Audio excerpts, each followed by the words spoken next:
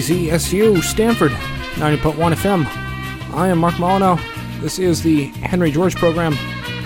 This is a show all about land use, ideology, and aesthetics. During the program, we have back on Max Kapczynski, and we are having another discussion about San Francisco and why it is cursed. This is a follow-up to previous conversations about San Francisco and why it is cursed. During the program, we drill in on especially its roles of ideology and aesthetics. Also, during the conversation, this is a laid-back, rant-style conversation, as evidenced by Max choosing to continue eating throughout. So, be forewarned. But without further ado, let's just get into things. So, welcome back, Max. Oh, hi, Mark. It's good to be back. Oh, it's great to be back. So, yeah, you got something to eat right now, and we're talking once again about SF. We're last talking about how it's cursed and bad, and I believe that's more or less what we're... Yeah, folks, still cursed. Quarantine has not changed that. In fact, it's probably made it more, all the more Lovecraftian in its magnitude and depth and impact on the soul. Yeah, I mean, it's one thing. I mean, like, what... People get demoralized by different things, and I think the question is... Some people, if you're in like some, middle of nowhere place, you might even be inspired by SF because like you're like reading, you see in your favorite podcasts, and everything's like, oh, SF, has socialist representation. Like it's actually doing stuff. They're finally making FIMBY happen. You see how many things they approved. It's like it's crazy how quick they're moving. And I think the problem is when you really dig in deep, you kind of see the closer you look at it, like SF isn't moving quick on anything. SF is not really inspiring on anything. SF is moving slow. No, exactly. And, yes, exactly. Yeah. It's got so much more people and so much more noise. Like when I lived down in the peninsula, the YIMBY and housing discourse there was much better.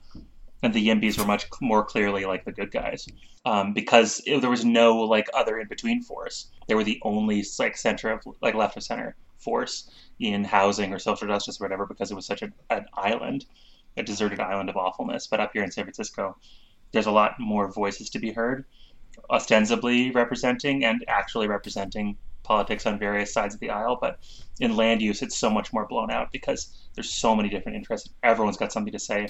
And people's actual interests are so hidden behind like good faith, like confusion, and like total bad faith ideology.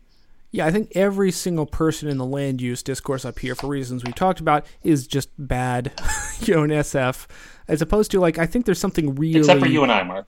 Absolutely, yeah, absolutely. But yeah, I think you're talking about like in Palo Alto. Yeah, I think it's poignant to like everything. It's such a hopeless long shot game to do anything right that it's just you really have the power of guerrilla warfare. Yeah, and the stakes are so low, and like the powers are so like stacked against you that like everyone can congratulate themselves for doing good work when like 5 units have been approved, or like get sad and have a drink at the bar if 5 units are not approved. But up here, like the stakes are so much higher. And the eyes of the world are on you, but like it's so much harder to track like when you do have a victory or not, like what's going on, because no matter what happens, someone hates you and someone's like getting in your mentions. Yeah, and it's so hard to see what's actually happening. Yeah, no, and I think that's the thing. It's like in down there. I mean, in both places, they have very similar levels of failure as far as affordability. In both places, a lot of money churning around. But up here, you have money churning around, and you actually have, it's like, the pantry, and the rats are in, and the rats are the good guys here. It's like, there's actually a chance to have something good here, but like, no one's really channeling this wealth and doing cool stuff with it, because I think mixtures of... And there's something to protect in San Francisco. Well, what are you protecting? You're protecting the old and wonderful buildings that are beautiful. You're protecting the large minority communities that do live here. You're protecting like the semblance of a working class that, well, put upon for many decades is like still exists. Whereas in Palo Alto, most of the buildings suck. Almost all of the people suck. There is no working class to speak of. Like gentrification is not a question because you're not replacing sure, East Palo Alto, sure, but like within the city of Palo Alto, like that's kind of what I mean. Like, yeah. if you were to draw a line around like a same population neighborhood within San Francisco, the discourse would be a lot clearer. But since SF is a whole entire city, small as it may be, like it's so much more nuanced as compared to Palo Alto. I mean, I think it's inspiring that it's a real city as opposed to Palo Alto is just a wreck. But I think, to say that, there's still a working class here, there's still a chance. I would say that's the story everyone tells themselves, but the ship has sailed. You're telling a story from 40 years ago and pretending it's still true. And right now, like what are the numbers? You're a low income household, or maybe it's one earner, if $82,000 a year, that's low income. There's a stat, and this is one of the big nonprofits was quoting this, saying actually over the last 10 years, San Francisco is the most gentrified city, and this is based upon stats showing 31%. Well, let me get to the end of this, but it's pretty funny. 31% San Francisco. Like next was like Denver was at 27, Boston at 21. It's like, oh wow. But here's the thing: this is based upon census MSAs, and and if you didn't know, the MSA for the San Francisco is actually San Francisco and Oakland. Actually, it also includes the MSA being metropolitan statistical area. Yeah, that's right. Gotcha. So it's broken up. It actually contains San Mateo County, includes Marin. Does it? Oh, okay, wow. Yeah. So, and if you look at it, you can actually look at their info on where the gentrification has happened. You look at San Francisco, it's empty. Mission, not a single census tract. The only things you see are Hunters Point. That's the only. So they don't track gentrification is even happening in the Mission. No, I think they're saying not in the last 10 years. That happened a while ago. It's by the technical definition they're using for gentrification. It's like, no, you're already affluent. This is an affluent city. Gentrification. Or the people that are left are not being moved. Whereas in Hunters Point, like tracts are being leveled and like huge complexes, like sure, like I think it's 50 Inez Court in Hunters Point. That's just this god awful, like depressing looking, like Emeryville-ass. Yeah, it's like, is Emeryville being gentrified? No, it was done 15 years ago. Hunters Point is being gentrified right now. Yes, and I mean, that's the only place in SF, whereas look at the actual overall, and Oakland, is just, bright, red, every single tract, and that is the overall question. Like, it's considered one region, but if you're really looking at trying to do the best thing for best people, the best thing SF can do is stop screwing over Oakland. And will it do it? No, they have no desire at all to do this. Yeah, this is one of the fun. Yeah, because the gentrification is used like to talk out of both sides of their mouth by so many people. Because like you would have to build in, like, if you take it, as read that gentrification has like ravaged San Francisco, and there's barely anything more it can do. It's like a fly-picked corpse.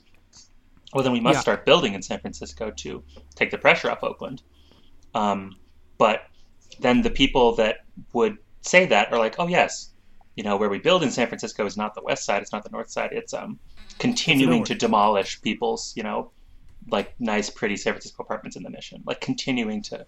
The Mission's been picked over, but I think the people that are left are so entrenched because they've, like, the ones that are left are the ones that have really good rent control protection and have, like, the greedy landlords who wanted to sell out have done so long ago that, like, the bad faith people don't want to, like, who take it as read that gentrification is over, now we must build in San Francisco. No, you can't build on the west side, you have to build in the Mission. And the socialists, broadly construed, who don't want to building in San Francisco at all will be like, no, gentrification is still well going on, just like it's going on in Oakland. And we'll use that as an argument against building anywhere. But that does not stop gentrification. It's so impossible to track, regardless of one's ideology, practically. Yeah, I mean, it goes down to, like, what is the actual fight against gentrification? It's less of something you can actually quantify and fight against and actually have campaigns and tactics. Instead, it's like no one's got an answer. Yeah, it's a weird moral, religious war that actually has to do with how you feel, what's in your soul. I mean, not to punch left and punch down, but up in Seattle at the Chaz, the weird anarchist thing that go in there. Chaz they made a list of demands, and part of it is like, we need to reverse gentrification in Seattle. Cool, dude. And tell me how, please. And please tell me how. They had one strategy to do that, which is rent control. Which I'll say this: rent control is good policy. Yes, rent control is good. Should happen. Yes. It will give people stability. It 100%. There's like it has people who are already in a place have stability there. Hey buddy, how is that going to reverse gentrification? It will not bring back a single person. Yeah. It will not bring back anybody. And like people can be pushed out for any kind of reason. And like techies can get those rent control apartments. The buildings can still be demolished. The landlords can still get their way. Like it does not fight the market. It does not bring anybody back.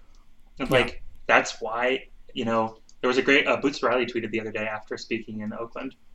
They're like, I love to all my anarchists out there. I just wish they were all communists. Smiley face. It's like, yes, thank you, Boots Riley, for like being like the only person the person who like tweets the things that I agree with most. Thank you. Yeah. Because like anarchists will say like, yes, rent control. Yes, I can name a policy. I can point at a policy, but you don't have a bigger vision of how to build a better city, build a city for everyone, bring people back, because it's so much more than rent control. Like the ideal city would be one where rent control is not necessary. Yeah, I mean, I think I am sympathetic to some of the moral aims and the kind of of anarchism, but yeah, it absolutely is not a system here that is even willing to say, oh, let's actually just take back all of the resources in the city and distribute it to people. It's like, yeah, you actually need to actually show some muscle to do that. Yeah, and like something that I've been thinking a lot about in politics is the conflict and the confusion and the endless turmoil in people's, especially in the discourse, but also in the halls of power, mostly in the discourse, people's confusion of like individual salient logical facts and streams of decision, confusing that logical sphere with the aesthetic or inspirational or feeling sphere of thinking about things, and then one's ideology. That often those like ideology is not spoken about. Ideology underpins a lot of things, or people's actually like aesthetic concerns will underpin a lot of things. But everyone is trying to pretend like they're using logic, when in fact most people are like cynically underpinned by their ideology or their individual gain, or naively inspired by aesthetics. But everyone is trying to pretend that they have like the factual and logical grip on things, even though it's just not true for anybody. But people want to pretend that, everyone wants to pretend that they're the logical and inspired person. But it's all been completely co-opted by ideology and by lack of understanding. Yeah, I think it's always good advice to try to second guess your own aesthetic knee-jerk reactions, because if it feels good, it probably is bad for you. It's probably tricking you. But okay, so when we're talking like last about San Francisco, like one of the things happening was Dean Preston versus Valley Brown for a seat, and certainly I'd say my takeaway is Valley Brown, uninspiring, bad news, homeowner evictor, big doesn't snooze, yawn. Yeah, doesn't really have anything to speak of as far as I think having a positive radical vision. Yeah, and Dean she's Preston, like she's a mod's mod. She's London breeds, like handmaiden. Like what's to say? Yeah. She's boring. Like she may be coming back for more, and it's really funny. It's like, oh yeah, let's she's going to inspire us this time around. When I was thinking like, oh, she's probably made some statements about some completely like bland and substanceless statements about social justice that are actually distractions. I can't even picture a thing that she said. I can picture her as, I wasn't paying that close attention to her, but like, I can't even picture like a distraction that she would offer, like a Peskin-esque or whatever distraction from like her actual, allegiances. I can't even picture that. So boring. Yeah, exactly. And Dean Preston, I think going into the election last time, it's just what you're going to get, which is good rhetoric, good vision of kind of things. Let's protect renters. He has a good undying love from the DSLA/podcasting left, which I've grown to appreciate a lot more since then. I've done a growth since the last time I appeared on the HGP, but I would stand by most of the things I said about Preston, and I would say I've been more pleased than disappointed with him in the intervening time. But yeah, let's talk about it. Yeah, exactly. And I think that's the thing. It's like, I think he is someone who I think has a good moral compass, will actually fight for the little guy, but I would say also has one of the, I think, most blinkered vision of like what's screwed up at San Francisco, what needs to change, and he's really just effectively a good-hearted conservative in that sense. Whereas, I think a lot of people say he is a socialist, he wants to change things. I'm seeing no sign anywhere he wants to change anything. He has no plans to dispossess property owners. There's no plans. Exactly. And to me, that's what a socialist is when you actually take from some people and give back to others. And I don't see that. Well, that's why I'm constantly going back to this like interplay of like logic, aesthetics, and ideology. Like people confusing them and one speaking for the other. Because Dean Preston seems like pretty firmly like aesthetically and sentimentally a socialist in his statements, in how he organizes, and even in his actions as a tenant lawyer. But when you take it up to the next step, your actions as a supervisor, where you actually do have the power to start doing things like dispossessing homeowners, he's acting like a lib. It's like, let's make muni cheaper, or if not free. Like, you're now an incrementalist lib, if not even a conservative. Like, because your ideology, like, doesn't have to butt heads with, like, what it really means to be a communist or a socialist if you're just a tenant lawyer. Like, you don't have a bigger vision of what you would do as a supervisor because you're mostly just aesthetically committed to something like socialism. Yeah, I think what we do have, the Bay Area is a rich wonderland of people who consider themselves left-wing socialists, real radicals, but who are comfortable homeowners. Yes. And he fits well into that mold. But I think here's the thing that's been, I think, what we did not anticipate is a global pandemic, and the fact that someone who is, I think, an accomplished and savvy supporter of rights for tenants is actually extremely crucial fit at a time like this. Yes, and he's doing that's why he's because he's not disappointed me. He's in fact impressed me in quite a lot of ways. Oh, absolutely, and I think it's the right time and place. What is his long-term blind spots? I don't see any signs those have changed, but. What's actually very cool is who cares right now? Right now we're in the midst of a lot of suffering and people being turned their heads. Let's get back to that. But still, it's still happening all around us. And like Dean actually has done a bunch of work in this. Like, great, you're not just like a tenants lawyer with merely aesthetic approaches to socialism or whatever. You're actually doing the work, and you're not just calling in the discourse for things like rent freezes and eviction moratoriums, but you're actually putting in legislation and fighting with the mayor on real political terms for things like this Hotels for Homeless bill that we're going to talk about a little bit more. Yeah. So, so that's one of the things. I think offhand, and there's, more to talk about, but, he has worked to put in kind of what is now permanent eviction moratoria due to COVID-related stuff. I'm trying to remember if this still has to do with the fact that it was put on as some kind of crazy wonkish loophole in which it is consumer level debt, which cannot be enforceable for an eviction. It's like, okay, if that works, it works. I don't really have to know the legal mumbo-jumbo. Never claim to understand. Yeah, my God. Yeah.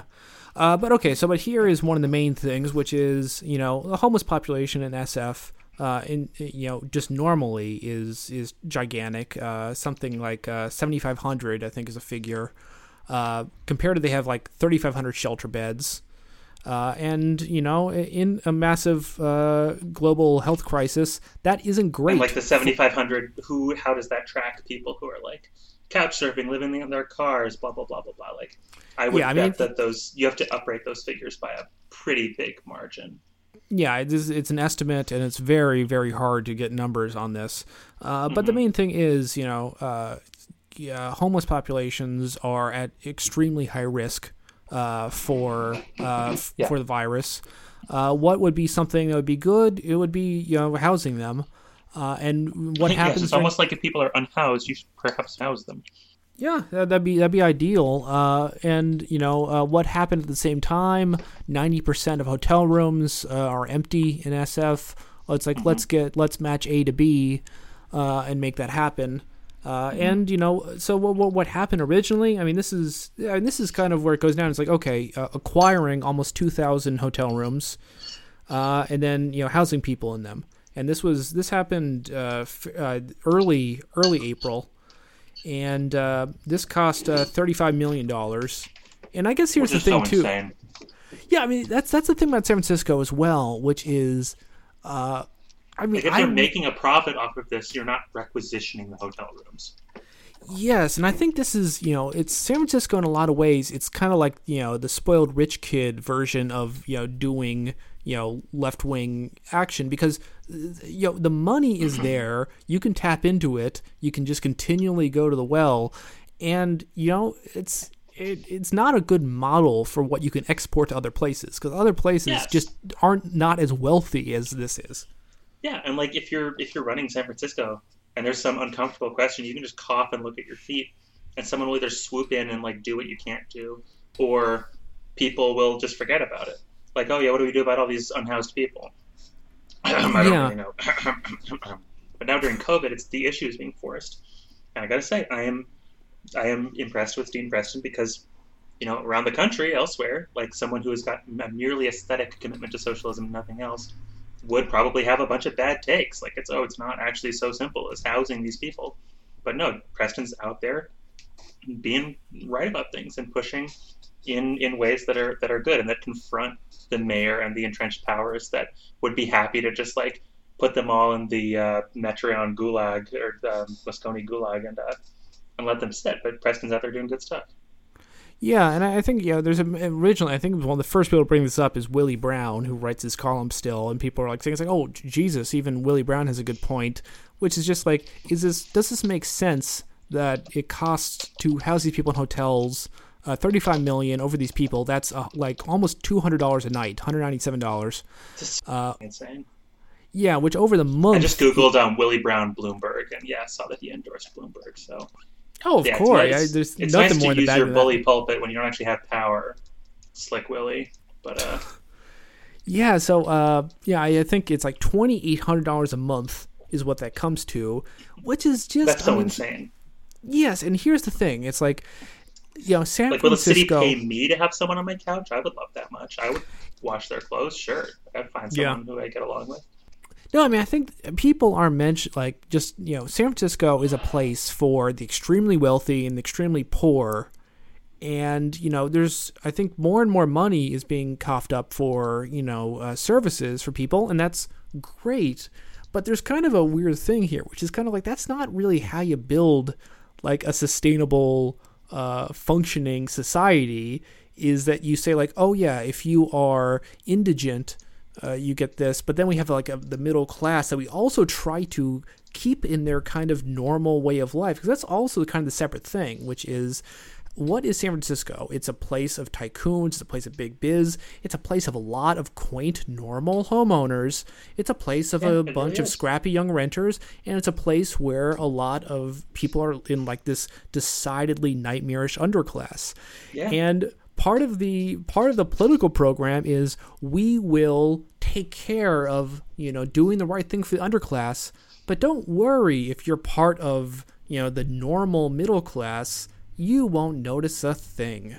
And that's yeah, in fact, that's the promise. It's like, and it is oriented more around like getting the homeless people out of your face rather than actually housing them, which is why people can say such a thing. Like, so it's not simple as housing them, because to the people, the middle class people in San Francisco who actually want to be satisfied by its politics, like they just want to see fewer broken windows and see fewer homeless people. That's what they want. It can be simpler than housing them. You just get them out of their neighborhood to these people. Yeah. It is that simple. And I guess here's the thing too. It's like, we are talking about, okay, so what does it take to take, let's just say for the sake of argument, it's a static population of like 8,000 homeless. It's like, okay, you can kind of build stuff for them. You can kind of like requisition hotels. We have the money, we can do it. And don't worry, you won't notice a thing. That's kind of the argument. But I mean, at a certain level, so much wrong with that. Yeah, if you're doing it, you actually have to take zero-sum resources and redistribute it, which means that someone's taking a cut somewhere. It's easy to say, oh yeah, we're going to take it from the billionaires. The billionaires are the only people taking a haircut. It's like, well, I mean... No one's saying that. No one in power is saying that. No, I mean, but it's a very easy line to tell yourself, to say like, oh, we can fix San Francisco so easy. And sure, but like easy. No one in power is even pretending that that's the case. Preston is saying we should, but even London Breed is saying, like, even openly saying, like, yeah, we have the money to fix this and we just won't spend it. Sure. Like, I have total contempt for you, because that's what happened.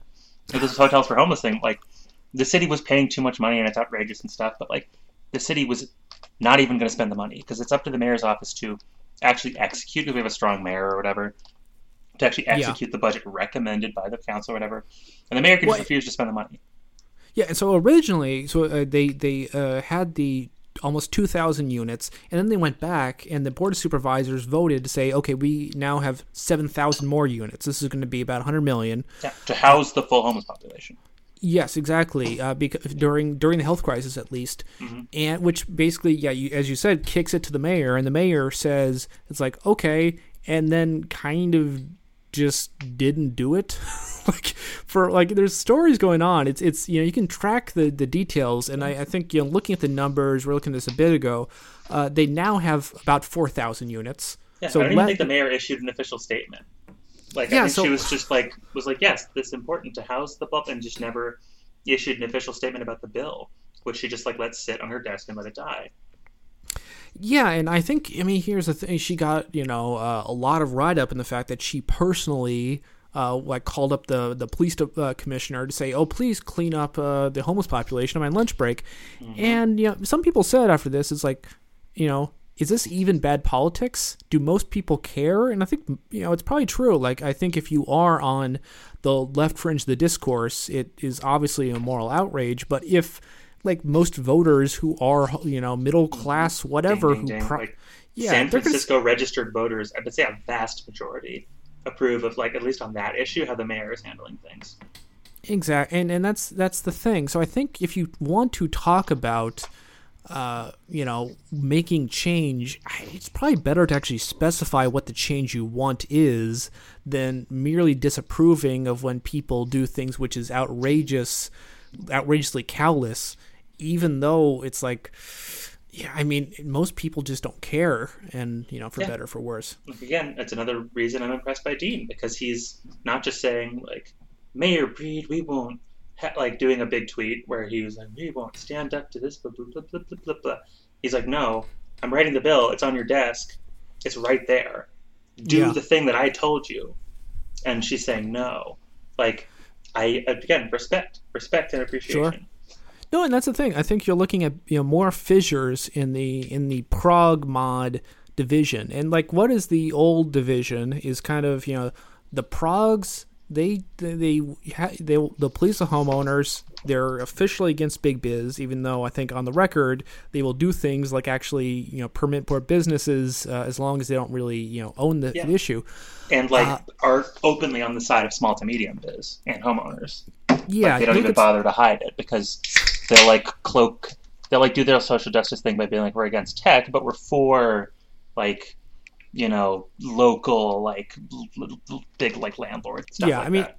Yeah, if you are a small biz, you're fine. If you're a chain, you're evil. It's all aesthetics.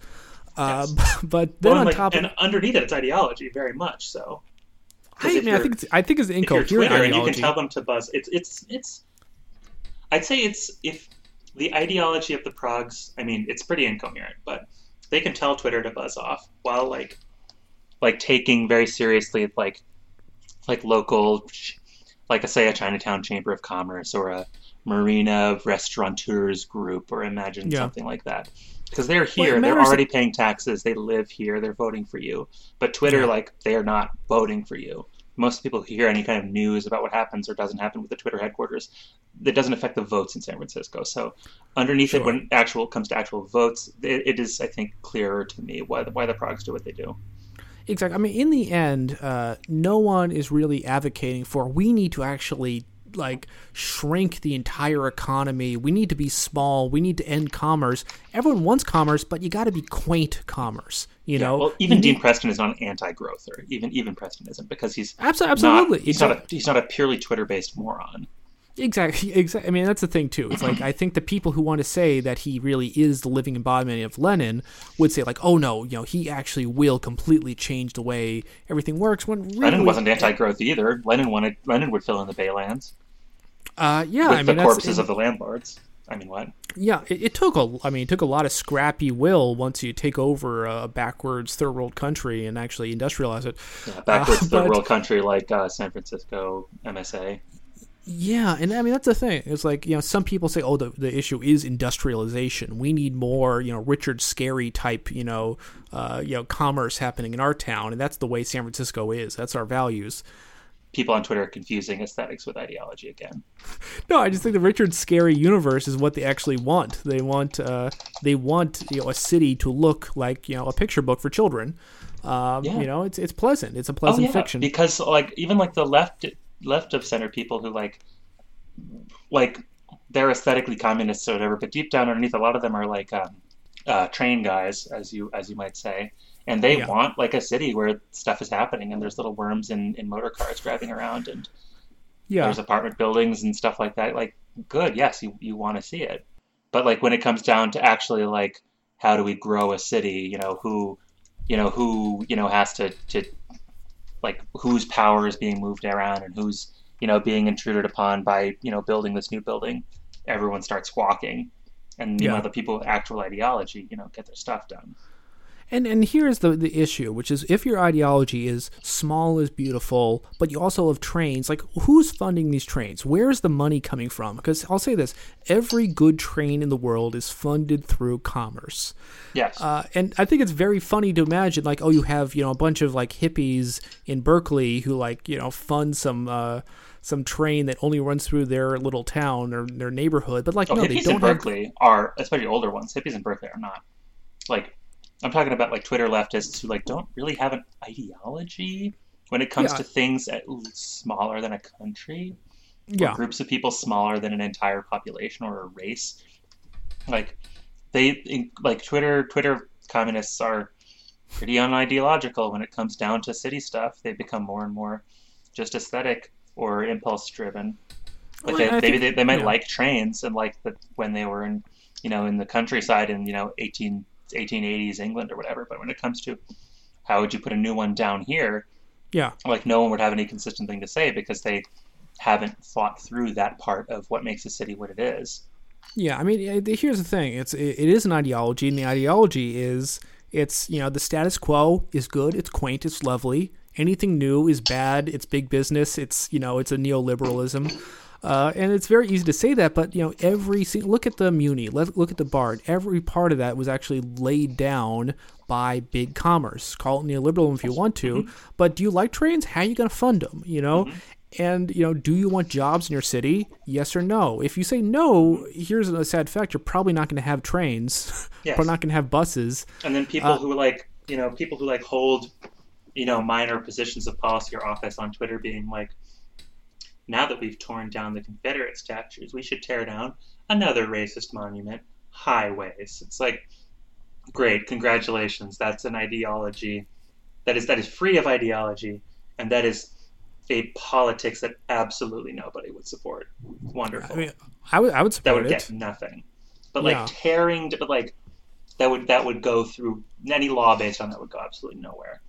Sure. No, because the broad group of Twitter people that respond to the aesthetics of doing an anti-racism by destroying a highway, you hold no local power. Anyone that holds local power does not give a hoot about your take that highways are racist. And anyone who's not political is how am I going to get to work, my friend? There's no train to go on. There's no way to do it that's not on the highway. Yeah.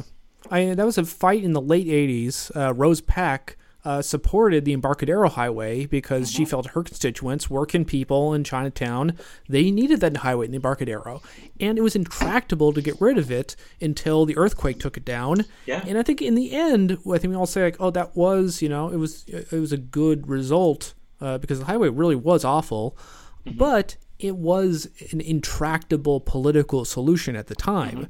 And I think getting rid of any highway we have now, also an intractable political solution. Yeah. It's because, it's people, they want to use their resources, Yes. Well, highways are a, huge installed capital improvement that the economy and everybody benefits from it.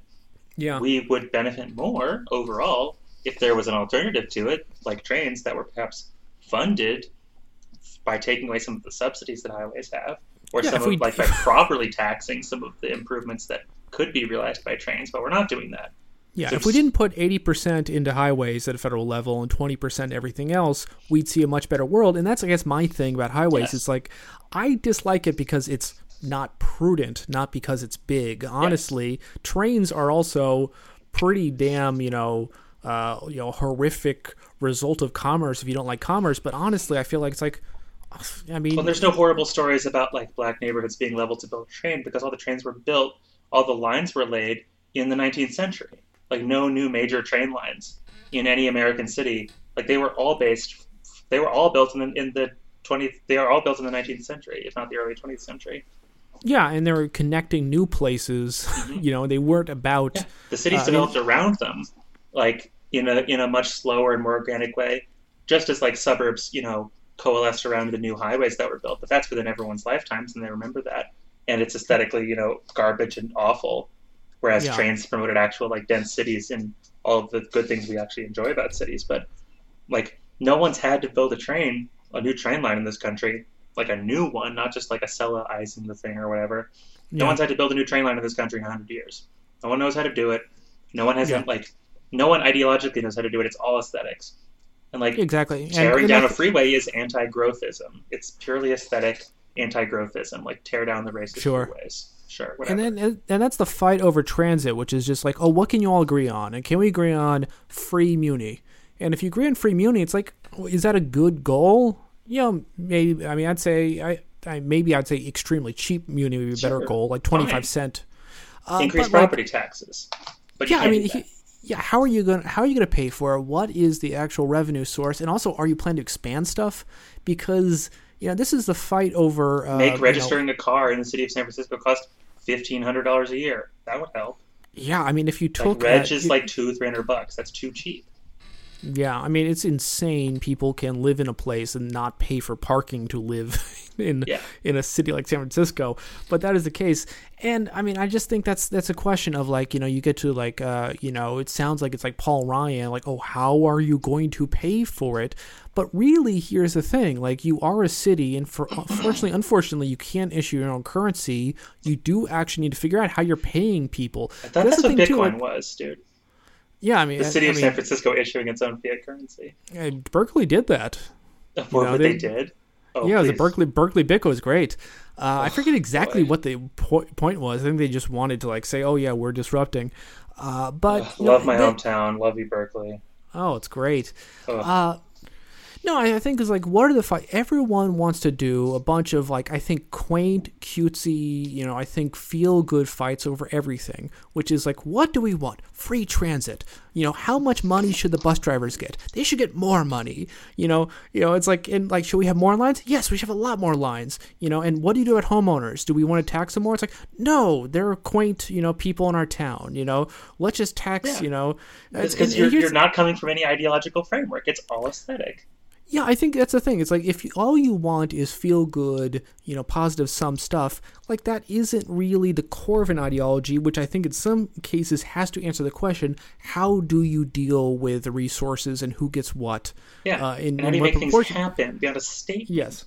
Because like one of your Obama-esque politicians who would, would be like a mod in San Francisco could say, yes, this transit should be free. Or like tweet like, transit should be free. Transit should be free. Transit should be free. And like not do anything because you've done the aesthetic thing you need to do, but you've not followed through because no one's paying attention. And because you're not working with a constituency, you're just messaging, you're just discoursing because you don't have an ideological commitment to doing it. Like look at the things Obama did and didn't do. If he cared about something deeply ideologically, he tended to do it and or oppose it. And that's the list of things he did. That's why it's much smaller and more conservative than the things he talked about. Yeah, I mean, I think you actually have to fight for things, and you actually have to fight for taking away and working within resources. And it's not easy. It's a lot easier just to say like give a stirring speech, have a warm and fuzzy feeling, and then just do nothing. And that's why we have, I think, a left which is almost more or less a conservative status quo preserving left, because that's the only thing you can get. It's increasingly but with suburban. Means. Yeah, I mean, you want to, across the board, what's a 4-quadrant winner? You get, young people, stirred up because, their leaders are so epic. And then you get the middle class people say, it's like, oh, no, don't worry, everything is just fine the way you are. We just need to get rid of Orange Man in the White House. It's just like, you just want to make everyone don't feel get me like... started, my God. Don't. No, he's a Cheeto. And here's like, okay, one more thing about just, I think you talk about...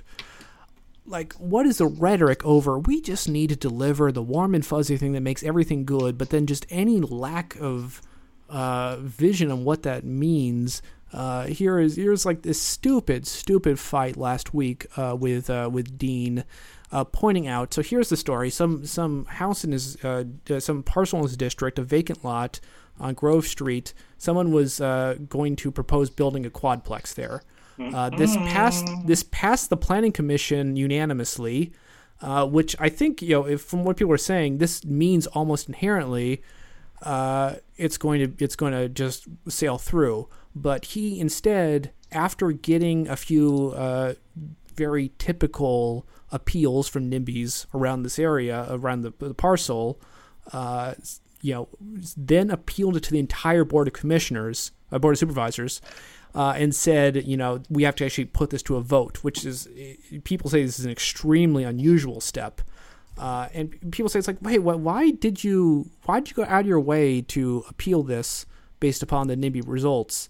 And then his response is, oh, what are you talking about? This landlocked proposal for a handful of market rate units that's before the board, behind some twisted all housing matters theory. What does that project have to do with housing as a human right? The subject of the original poster's tweet. Which, I mean, here's the thing. It's like, do you want housing as a human right? Like, do it. Like, what does that mean? Like, what I think that would mean not listening to the homeowner NIMBYs who want everything to stay the same. I don't think blocking this vacant lot turning into a quadplex. It's a vacant lot, people. And, like, yes. That's what, like, is like, that was one of the first things I picked up about Preston the first time I ever saw him speak. Is he said a bunch of stuff like, yeah, you can't build your way out of a housing shortage. More housing is not the answer to this. I'm like, I think he might really believe that. And, like, I don't know how much of that is, like, an aesthetic commitment to this, like, left populism that is, like, that is aesthetically against landlords and stuff like that. Or if he really ideologically, as a homeowner and renter out of units, if he really is against it for those reasons. I can't tell. Because he says things like that. And it really pisses me off and further underscores that online socialists don't know how cities work or should work, don't know how land use power structures work, and don't want to know. Yes, and I think it's very easy to say, it's like, oh, we shouldn't have a private quadplex in this valuable property. We should instead have it be, a massive, Fimby tower.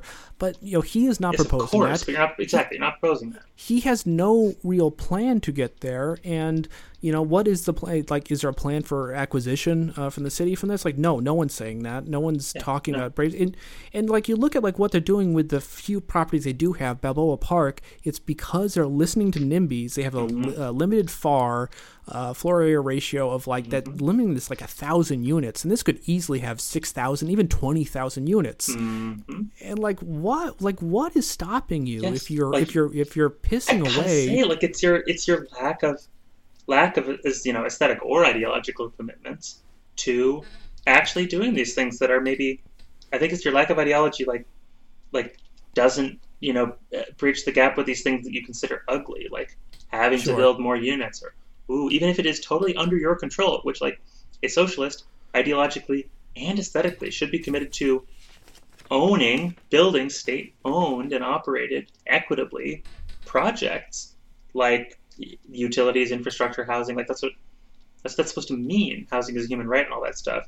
Like, if I were to use the communist side of my brain when I read that, that's what I think.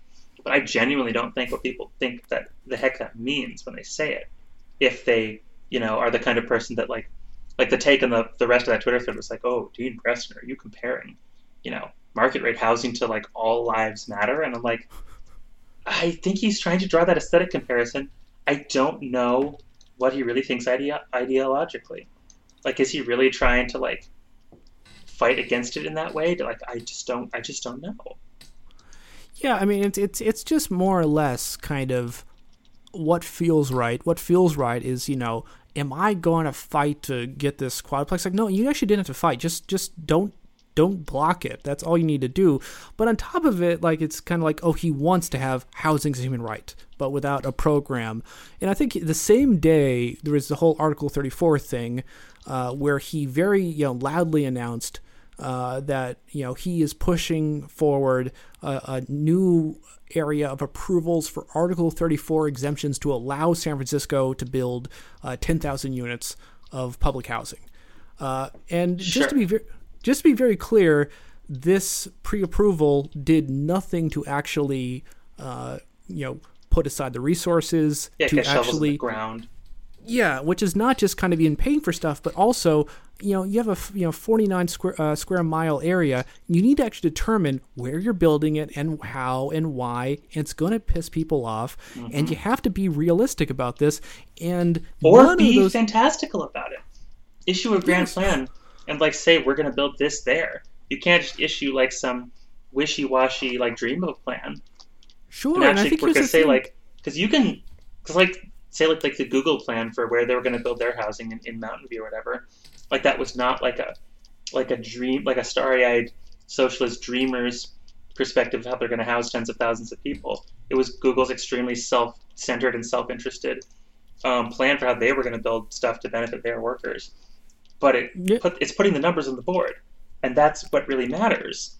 And are you going to let Google, do more for housing as a human right than you, Mr. Dean Preston, who wants to, you want to save, you want to do that by preventing people from being evicted, 2 at a time, or saving, buying out, paying, market rate or more lucrative rates to people to buy out houses under threat and stuff like that, when you could be building public housing. It's where the rubber meets the road, and I've yet to see that from him. And this is a clash of ideologies. You talk about what is the real ruling ideology of Silicon Valley? And it is, kind of a cursed thing. It is this ideology of people who want there to be, private governments and disruption and, just throw technology and, savvy dreamers who know the technical know-how to make it happen. And I think, there's a lot of things that are scary about that. It's. But I think riding on the coattails of that are people that just want to see the government abolished, and yes, people that want to see taxes reduced to zero. Yes, it's a mixture of a weird anti-democratic, Walt Disney, private government thing, which is very, goes, side by side with people who just are, anarcho-capitalists, which goes, it's a very weird world. But here's the thing, honestly, what do you want to oppose that? You need to say, we have a vision of a democratic, egalitarian, humane system that is going to outcompete you, build more than you, make more stuff happen, and and beat you at everything that people want. Instead, you get people say oh no, I want the worm to drive the bus, and choo-choo goes around the block, and oh look, and then this house has been built in 1910 and we're never getting rid of it because it's so quaint. And it's just saying that is not an answer. That's just kind of this weird sentimentalist vision, and you have to get it's a retreat from ideology and politics, and it lets the awful people get what they want. Just if you you decide you're you want to bring a Chaz type feeling about oh yeah, we want an autonomous zone in the mission or whatever.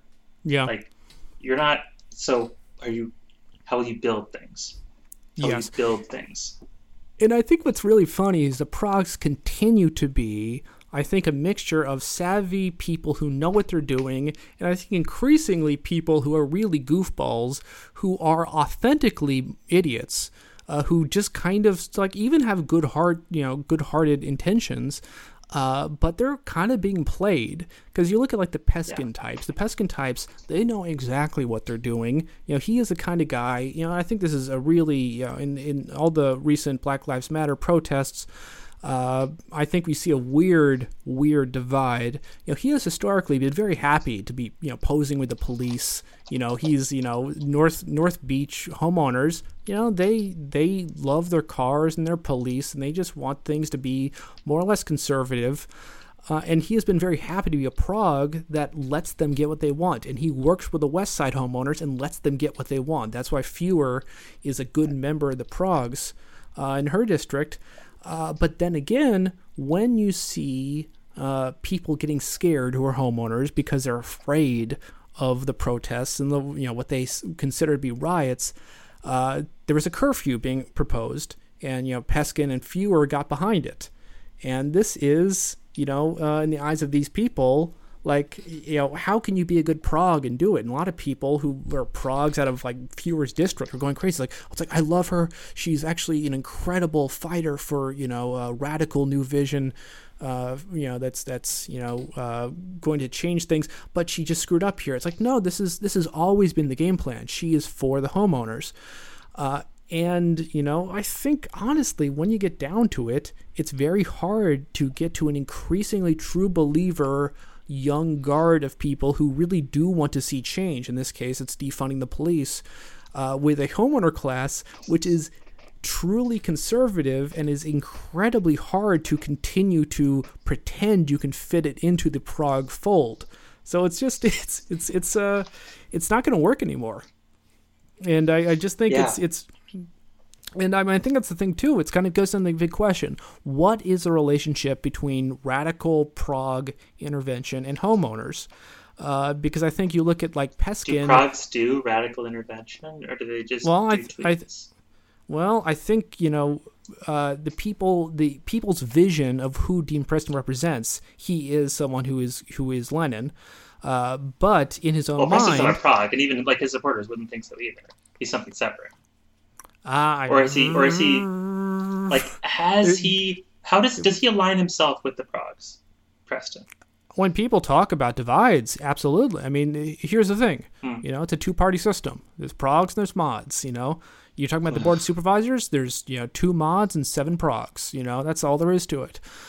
So I've never heard him being talked about as like caucusing independently like Sanders would in the Senate. That's true. But in these extraordinary circumstances, he can have a chance to caucus independently and lead when it comes to things like untreaded paths, like defunding the police and suspending evictions, et cetera, et cetera. Like, he's had a chance to wave a third flag, because that's something new you can go out for. That's not just the status quo where the operators, have their grind and you can't really change it. Well, I think he's done admirably well there. But building housing within the old market rate system it's where status quo operators thrive. And I think Preston choosing to do nothing rather than participate in it is like, it's a lose-lose situation if you don't really have the imagination or political capital to come up with something really different. Sure. I think here's the thing. If there's not something so entrenched like in this COVID system where it's all a new path, I think he's been showing up remarkably well. Yeah, I mean, here's the thing. You need votes. You need people to vote with you, and people vote on this, these lines, and he needs prog votes to vote for him, because certainly the mods won't. So he is kind of the young guard of the progs, and Haney is close to him in this sense, and he is willing to do things that are, a bit, unusual from what the old progs would. But what if the progs put up a candidate against him to take him out in his district? Because like, he's got the DSA types that were like ride or die, like they did a ton of volunteering for him. Yeah. Guaranteed that's what took him from like a fringe guy to a could win to a did win, was the huge, certainly. Thousands of hours of labor from the DSA. Like, I don't think they would support do you think the DSA would support a prog? Do the internet DSA types see through someone like a Peskin? Or do they... Yeah, because kind of how would that increasingly, yes. Votes? The question, I mean, here is the difference in the discourse evolving. 5 years ago, everyone would die to support Aaron Peskin, and that's the saddest thing I've heard in my life. I mean, this guy's a landlord, and like, it's like, boy, like, is this guy really your progressive hero? And I think it's, actually good now that for all the reasons I think that, Preston is uninspiring in some ways, he is at least someone you can look at and say like, oh yeah, I can kind of see something really beautiful here. So, and he has been showing up in a lot of ways, but when it comes down to I think he's been doing so well because the question of housing and land use is so off the table in a way that anyone understands. Well, and let's talk about something like the hotel bill, and have that be new and good. But when it comes back to do we build a market rate quadplex? He might just go back to doing the face of the angry squinting cat from the memes. So here's a big question, which is San Francisco a spreadsheet? Is San Francisco just a weird node in which you have inputs and you have outputs? And you just input a bunch of tech money and billionaires. It is mostly rectangular. Yeah, it's I'm saying rectangular based city. But I mean, here is the question of just kind of when it comes down to housing, what is housing? Is housing finding a line in that spreadsheet, or is it taking this actual physical slice of pie and determining where stuff goes, who owns it, and why? And in no uncertain way, I mean, here's the thing: that's why land use is so deadly. It isn't a line in a spreadsheet; it is actually the shape of reality. And for Preston, all of your intense powers in and outside of the city. Yes, I mean, okay, so D7 race. Yeah. D7 race happening D7 now. Race. Yeah, sure. D7 race happening now. This is the Norman Yee seat right now. He's terming out or whatever. He's just not part of it. But everyone running, awful. I think everyone's a homeowner. People love homeowners. They are all fighting to say, the most one people would say would be kind of like a Palo Alto style, like the growth in Palo Alto. It's D7 essentially is a little slice of Palo Alto in San Francisco. It's disgusting. Thank you for making me think about Lydia Ko again. I don't. Oh, it's wonderful. She supports Black Lives Matters. She's a good woke liberal. But and that's just gonna work that through like a kidney stone. Ugh. Yeah, and this is the big question, which is, what are you going to do to actually fix D7? I mean, it's been 40 something years before they didn't used to have district elections. Honestly, if you say would it be better if they didn't? I'd say honestly yes, because I think the fact that so much of the city, it's like the Senate. People are actually determined by what land they represent.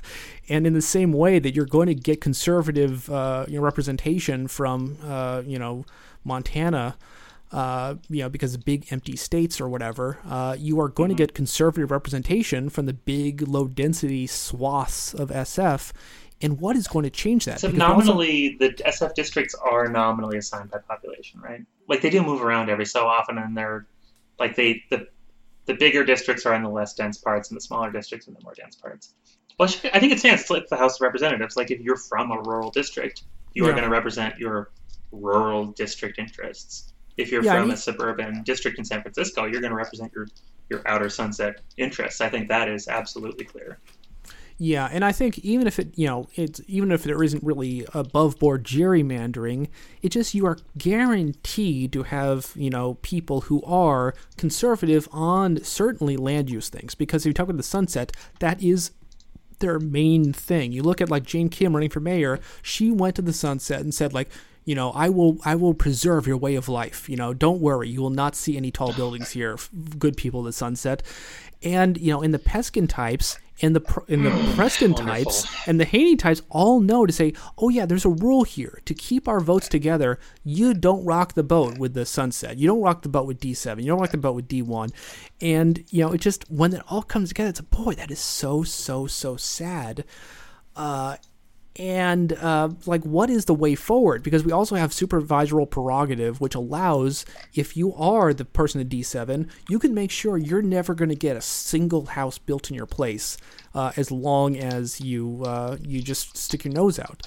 So as long as a D7 person is going to keep D7 safe from any housing, how is the world ever going to get better here?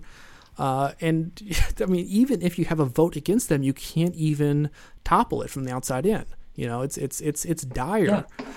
And if you have a strong mayor who favors the status quo and won't lift a finger in any structural sense to she'll appoint her people to the planning commission or approve of people in the planning commission that do or don't do a dang thing, to her political taste because she's an operator, because she's a mod. And it's so funny to see all the big people. I mean, I think it was since the last time we talked, Dennis Richards, who is the planning commissioner dude, who... Denise Richards was so hot in the 90s. Oh, yeah, but this guy's even hotter. No, I mean, he was... Dennis? Oh, no. Let's look at this guy. Yeah, Dennis Richards, he's the guy who went down to Palo Alto to support Lydia Ku, to support everyone else. He goes on like KQED. But then he's kind of daddy though. This picture of him, he has like a big Amish beard. Yeah, I think he's a muscular Dr. Phil type.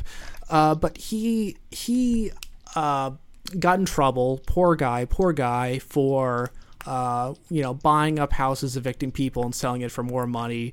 It's kind of funny. Like the progs under the line. I think 3 or 4 of them are landlords. All of them are homeowners. Some of them, like Hillary Ronan, had evicted people while moving into a place. It's just across the board. It's like, it's just weird how there is this kind of weird seedy underbelly. Like, we are crooks, we are evil, but we're part of the good team. It's normal. It's normal because they have this deep ideological commitment. It gets them in power. That's who they represent, and it's actually good that they do this. Exactly. I think it's just very... too. He's a homeowner. Oh yeah, and that's the thing. I mean, the thing goes down to it. I can either say in one sense, it's like, tisk, tisk, tisk, you are being bad fellows. And that's just lame, because honestly, I don't want to go around and be like a goody two-shoes with politics and say like, oh, everybody should be a good person. It's like, no, I want people who are scumbags, but are doing the right thing for being scumbags. I'd rather have... some weird, honest graft in the train world that actually produces more trains. Instead, we have weird people in the planning world who at once are suppressing the additions of new places in order to actually buoy their private grift in flipping houses, which is like... Well, honest graft moves in the direction that like the gravy train moves in economic growth. If you're in New York in the early 20th century, that's in, speculating on land and stuff like that. If you're in LA in the 30s or 20s or 40s, it's buying up big tracts and getting them developed. But in the gravy train now is holding onto your house and your investment property and making sure that's slick and non-dramatic to evict people there when you want to do this or that. And that's the graft. And it's like, it's disappointing in its like lack of impact and like in its lack of like panache as compared to like your Tammany Hall honest graft. Yeah. No, I think that's the thing. It's like, you're just doing a total like dirty handshake deal. Like this is just, you're like sitting inside your house, like tight-lipped in complete darkness, like reading Nextdoor and checking Redfin and being like, yeah, it's all been worth it. It's like, shut up. You're doing this for $500,000. Like, shut up. At least have the courtesy to like defraud the government for millions. Buying your apricot orchard or whatever. Yeah, it's so much more inspiring if you like watch something about corruption in Japan in the 50s, and it's all these incredibly tense room full of people in expensive suits who are like somehow making hundreds of millions of yen in corruption on building the bullet trains. But at the end, you got the bullet trains, you got these like massive glimmering got the dang bullet trains. Yeah, the SF way. And then a neo-nationalist bursts in and kills someone with a sword. You're like, damn, we should have this in Congress. It's always dramatic, but in SF, mostly the latter things. I mean, in SF, you have the same amount of corruption, of diseased graft. I mean, and I say not to tick that. I'd say it's the fact you lack the drama and anything good coming from. You have the Richard Scarry version of graft. You still have the worm driving the bus, and everyone still lives in the same house, but somehow people are getting evicted. Somehow people are like, doing a bunch of like dumb realtor moves, and in the end, people are getting rich, and it's still the same stupid Richard Scarry town at the end. And it's like, and the same, and all the people that like are spending all their energy trying to make the world better and whatever, going out canceling people and doing this or that and posting on Twitter, are like completely missing the point of who the people are on the local level that are making the world worse. And they're actually doing these deals that are making and like doing these political operations that are making the city worse. They're standing in the way in between you and your your Richard Scary City, because they don't care. It's not exciting. It's not cancelable. They don't understand. I certainly don't understand. It's much easier to find someone who, if someone openly screws up once every 10 years. Yeah, someone was saying like, throw them under the bus. Yeah. I mean, someone was saying like, oh, Dean Preston, how dare you say a single bad thing about him? He's spent, thousands of his own dollars to help house people in hotels. Great. That's a great personal moral pin. Is good on him. That's good. But here's the thing: like in the last 10 years, real estate in all of SF went up not by a few $1,000s, but instead by $280 billion. That is with a B, $1 billion. And here's the thing, that's a lot of money. And when you are stupid about it, when you go around, just living in a world in which preventing anything from happening is the only good thing you can do in your life, what happens at $280 billion? It continues to churn around, it gets into a lot of people's hands, and it happens in a very regressive way. The homeless don't get a single cent. Most working people don't get a cent. If you're lucky, you get a nice, stable place to live in the city, continue to work, everything gets more harder to kind of keep above water every year, but you can at least, live here. But the $280 billion actually goes to people, and that's a lot more billions than the number of billionaires in the city. If you actually tap into that, you can do a lot of stuff with it. And as far as actual affordable housing scraped back from this real estate boon, the figure is they got like 910 million, which is to say they got something which is, a fraction. Far less than a fraction of 1%. And like, boy, guys, it's just like being stupid and raising up the virtue of quaintness is not commendable. I want to see you actually. Yeah, people are gullible. People are letting them. Yeah, they're really putting the mark in Marxist, letting themselves be taken by this, and not actually having a real vision and understanding of who these people are and how power works. It's a shame. It is a shame. And I think, is it true when they talk about, Dean Preston, someone says, he's not as anti-density as we thought, referring to the fact he is, in fact, dense. He's not too bright, and that's a thing. It's a good zinger. And I mean, I don't want to go out and just call a guy stupid, but it is unfortunate that we have a mixture. That's the purpose of Twitter, is to roast people. Yeah, I mean, I think that's the issue of, do you have a city in which the virtues are, you have a bunch of just uninspiring Chamber of Commerce ghouls, you have even worse, weird kind of realtor hustle ghouls in the form of kind of the old-style Peskin progs, and now you have kind of a new mod of people who are ostensibly extreme, but, can't even figure out how to do a damn thing to actually, change things outside of his few, I think, skill sets, which is how do you help people who are tenants stay housed, which is certainly commendable. I think he's certainly part of a good picture, but, that should not be the brain trust. And it's no vision of the future, and that's what we have, which is crazy. It's because pretty bad. He's only able to get his coalition by having spending his whole career helping people. And he's cashing in on his rental properties and stuff like that, but he could have gone and worked for a white shoe law firm, and he did choose to use his mini rentier fortunes to finance his political career and good left-wing pro-tenant actions, which good for him in that regard. But that's what you've got in terms of people who can get to where he's gotten. Yeah, and I think you have people who actually do have intelligence and vision, and yet what do is they spend their time actually saying it's oh no, actually my dumb friends said something stupid, but actually it's very wise, let me explain it for them. And no one ever actually says, it's when competence becomes a liability because it is wonkish, you just get a giant pool of people who just, I think, celebrate each other's, just, I think, simpleness as saying, well, this is how you get... And the great, the great red giant star in the middle of that solar system is Metaglasius, of course. And this is, I think, Dean Preston and Metaglasius. Yeah, that's the two dueling ideologies, which is just simply, are you an annoying know-it-all, or are you a refreshing person who's authentically stupid? And I think... Yeah.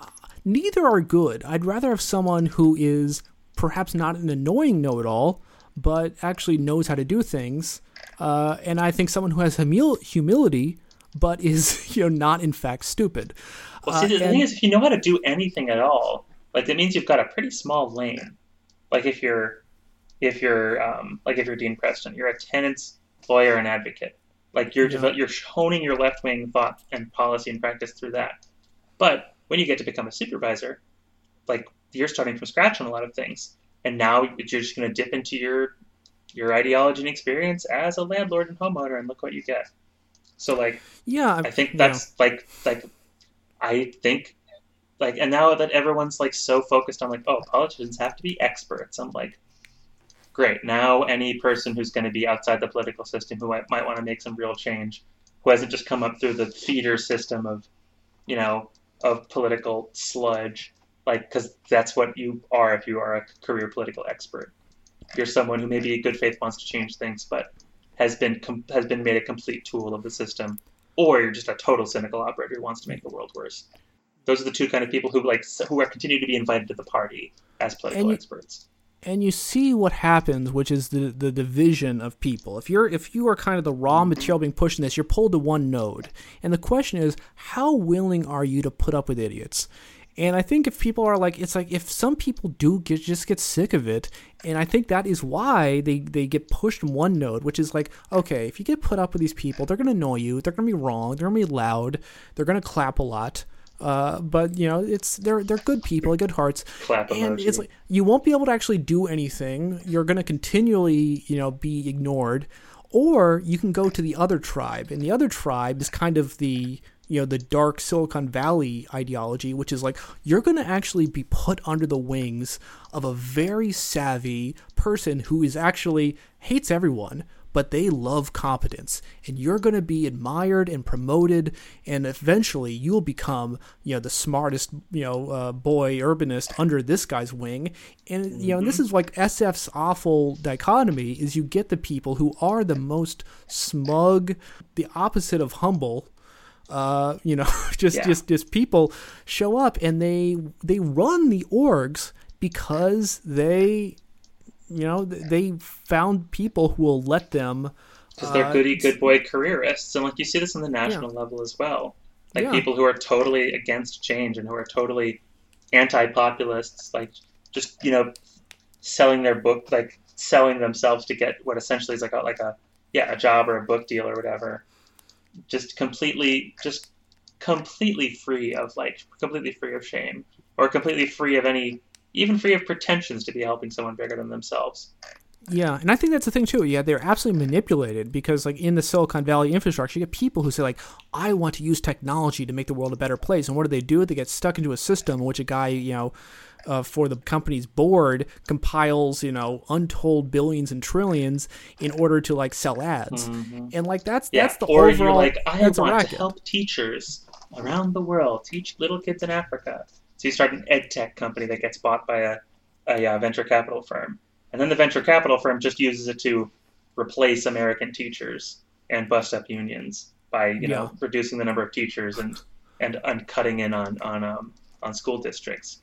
Because if it turns out, if you don't have a critique of capital and you don't really have an ideology, that's what happens. Yeah, so this is what happens. Yeah, either side is eventually captured by grifters. If you are on the good side, which is about being quaint, you get caught up in, the quaintness grifters. And if you're part of the people who are, I'm the House of Slytherin, and I am going to, it's like you're still going to be captured by the worst, it's like either side is, it's just doomed. And I think that's I think people just have to stay vigilant. And the official Henry George program line is that you have to both have a critique of capital and an understanding of land use. Yes, and I think that is the kind of radical vision of Henry George. It is something in which actually making the railroads and actually making great new machines is good, and actually change the world is good. But at the same time, and being enthusiastic and naive amateur is good in the American tradition. And like the fraudsters that write economic treatises, and the fraudsters that speak for the railroad companies, and the fraudsters that speak for the tech companies are highly qualified, but they are fraudsters who are selling you a line. Yeah. And a qualified amateur can stand on a hill and look out over the city and be like, this is BS.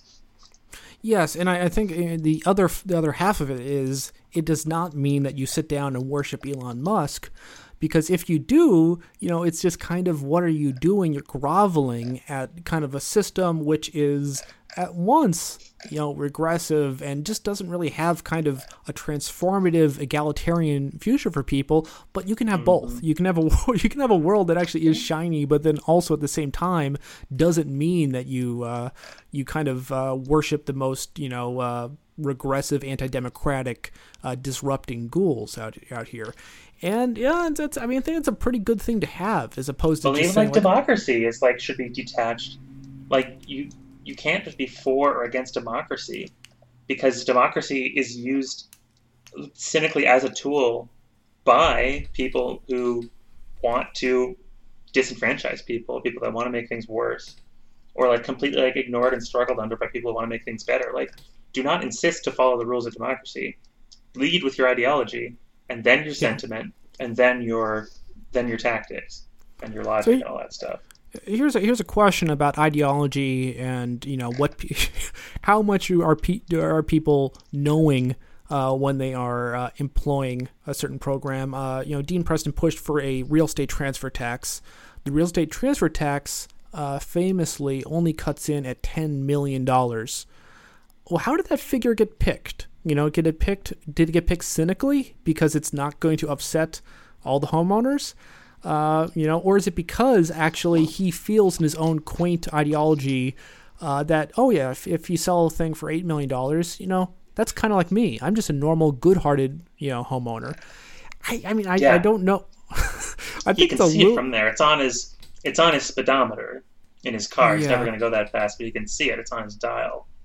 Yeah, and I think that's the thing too. I think honestly, my take is column B. I think it really is. He has an ideology. It's not cynical, and it really is. Oh yeah, my vision of San Francisco is if you have a multi-million-dollar house, as long as it's single-figure millions, you're a normal person. And that's not a good way to run a city, honestly, when you have people out in the streets. It's not critiquing the thing it's barely critiquing the thing as it is, and it's absolutely not creating any vision of what should be. And that's quite disappointing. But he is only one guy. He's only one guy who resembles many of my favorite, some of my favorite leftists and TV celebrities. It is. Just one guy. Sure. The ideal vision is you'll continue to see a change in who actually holds the baton, and yesterday's heroes become, outdated, will that happen? I don't know. I think, things ebb and flow, things actually move ahead and actually decline. I'm optimistic insofar as you do having, a young, unpropertied class who is, I think, going to cease to align themselves with the homeowners in enough time. But we'll see. That's the thing. That's what needs to happen. That's why the capital critique and the YIMBY critique needs to happen, because they don't know or if or how to ally or direct themselves against the homeowner class, because it flies below their radar, because they don't know how to think about it. And here's the second question is, do the people of Oakland, can they know that effectively Peskin and even Dean Preston is a class enemy? Because they are the people who are causing their gentrification through their completely benighted land use program. And I would say... then after decades of people going in and saying, we need to get these white ladies out. And then you get a black lady in there who might also perhaps live in Rockridge and be a homeowner and say the right things and just move things right out the door and leave you completely flat-footed. That can completely happen. Not saying short-circuiting by identity politics. Absolutely, that is a failure mode. It's very disconcerting, because I think you do. My main takeaway is you have a large amount of people who are being victimized by a system, which is to say, in this case, most expressly, working people of Contra Costa County and Alameda County who are facing gentrification and displacement. and yet it is part of large structures. And you could say, oh, the big structure is capitalism disrupted. It's like, okay, well, let's actually get a little more specific here. Buddy. I think a component of that is you are being victimized by structures which involve real estate investment flows happening in the greater Bay Area, which involve land use patterns that are happening right across the Bay. And boy, it's like, unfortunately, people in Oakland cannot vote on SF zoning the West Side. I'd say... Yeah. And ABAG has been made as ineffectual it has on purpose in order to keep that from happening. So that you can keep things provincial. So that you can keep things like... Because, a communist really would say from Mount Tamalpais down to, Morgan Hill should be one, conurbation that's administered by one body to complete these goals, because that's a broad vision. And that really is recognizing what stands in the way of these big changes, is how compartmentalized everything is and how little authority. I'm like, remove Article 34 too, because that it prevents central authority from doing what's right. Step in the right direction, but like big action now. It's can't wait. Yeah, it is. I mean, the Soviets were certainly not afraid to rezone things. they did a lot. Yeah, they rezoned a lot of Eastern Europe. Yeah, that too. I don't know. Well, if any predictions, what do you think is as far as like the weird divisions in SF politics, it getting more or less cursed, or you think it's going to have a holding pattern? I think the fireworks discourse coming up in San Francisco is like only going to get like dumber and more entertaining. Are you hearing fireworks where you are? Oh, constantly. Yeah, constantly, and over in Bayview where my workshop is, just constantly like. It sounds like like playing Half-Life 2 and you'd like a propane canister would explode in the distance, and you'd hear like a boom, like a deep boom and an echo. Yeah, this is trying to divide tensions between working class people and homeowners with dogs. Who are homeowners with dogs, and the dogs also have PTSD. Yes, no, really, it's true. It is. I mean, and that's the thing. It's like it is when you make people uncomfortable, things happen. and weirdly enough, I shouldn't kibitz like that. No, it's true. Like it is like that's got to be something to go through. Like if you have a dog that needs a lot of attention, or if you yourself or someone you love is. Yeah, it is very funny when you have people who determines the self vision, the narrative of and the myth making of your city.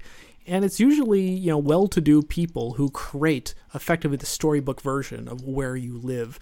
And in very real terms, you had Sandra Lee Fewer bankroll Priced Out, which was this awful series of cartoons, which had like, our city used to make things. We were a beautiful and egalitarian land of manufacturing, and then the techies came in, and like that's the thing. Like it's a very easy. And the same kind of thing is like when you have that, it is so patronizing that they're saying it's like, how do the working class live around us? What should they do? And part of it is like they really should, certainly don't bother the normal people. You should be quiet, be quaint. Yes, certainly not. If you're not being quaint, you need to don't speak buckle up, buddy. To.